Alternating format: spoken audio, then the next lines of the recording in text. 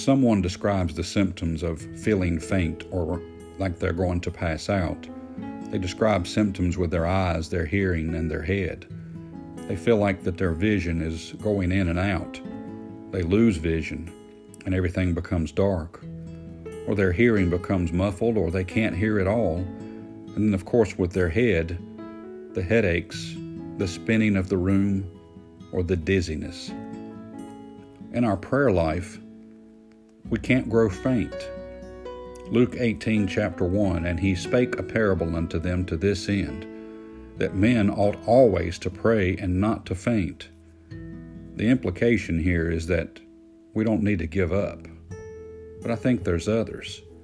This is a parable, a story of a woman that went before a judge, pleading for an answer, pleading for results. In verse number 5 it says, "Yet because this widow troubleth me, I will avenge her, lest by her continual coming she weary me."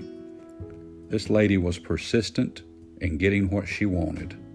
And in the end, her persistence paid off and she got what she was after. Our prayer life, if we watch and not grow weary and faint, or lose our vision, lose our sight, lose our hearing of what others are saying and asking for, and if we keep a clear head, God says we've done a good thing, that we ought to pray and not faint, not lose our sight, not lose our hearing of others, not lose our focus. This woman, she was persistent. She didn't grow weary. You and I, we're living in a time when prayer is going to be a centerpiece of the Christian life like it's never been before. Prayer changes things, but it also has to take a lot of work. Persistent prayer, doing so and not growing weary. Jesus says we ought to always pray and not faint.